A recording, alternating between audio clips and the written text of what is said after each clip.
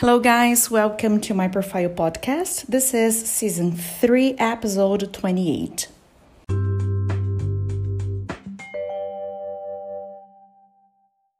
Last episode, I gave you some tips to improve your English. And today, we're going to talk about kind of speech that will help you to understand English better.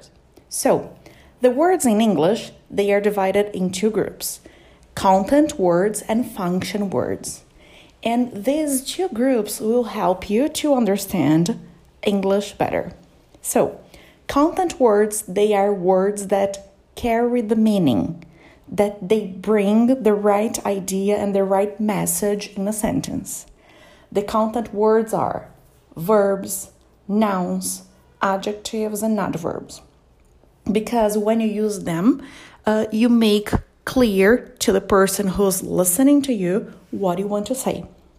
So the sentence that I'm going to bring today is, I have a dog. So have is a verb and dog is a noun. They are both content words. They are words that carry the meaning.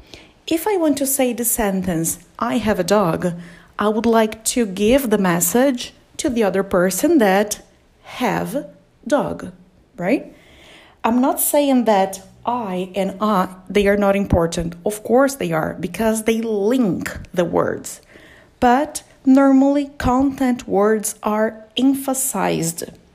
So when you say, I have a dog, you naturally emphasize have and dog because they bring the right message that you want to give, right? So I would like you to analyze even this podcast.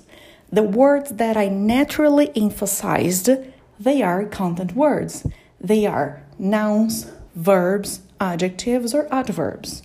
All right? So you can get any sentence in English that you naturally find these content words. That's why, for example, when you are listening to a song or when you are watching a movie, you normally understand some words easier than others because content words are naturally emphasized. They are the key for communication. All right?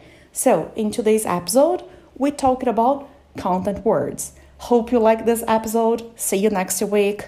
Bye.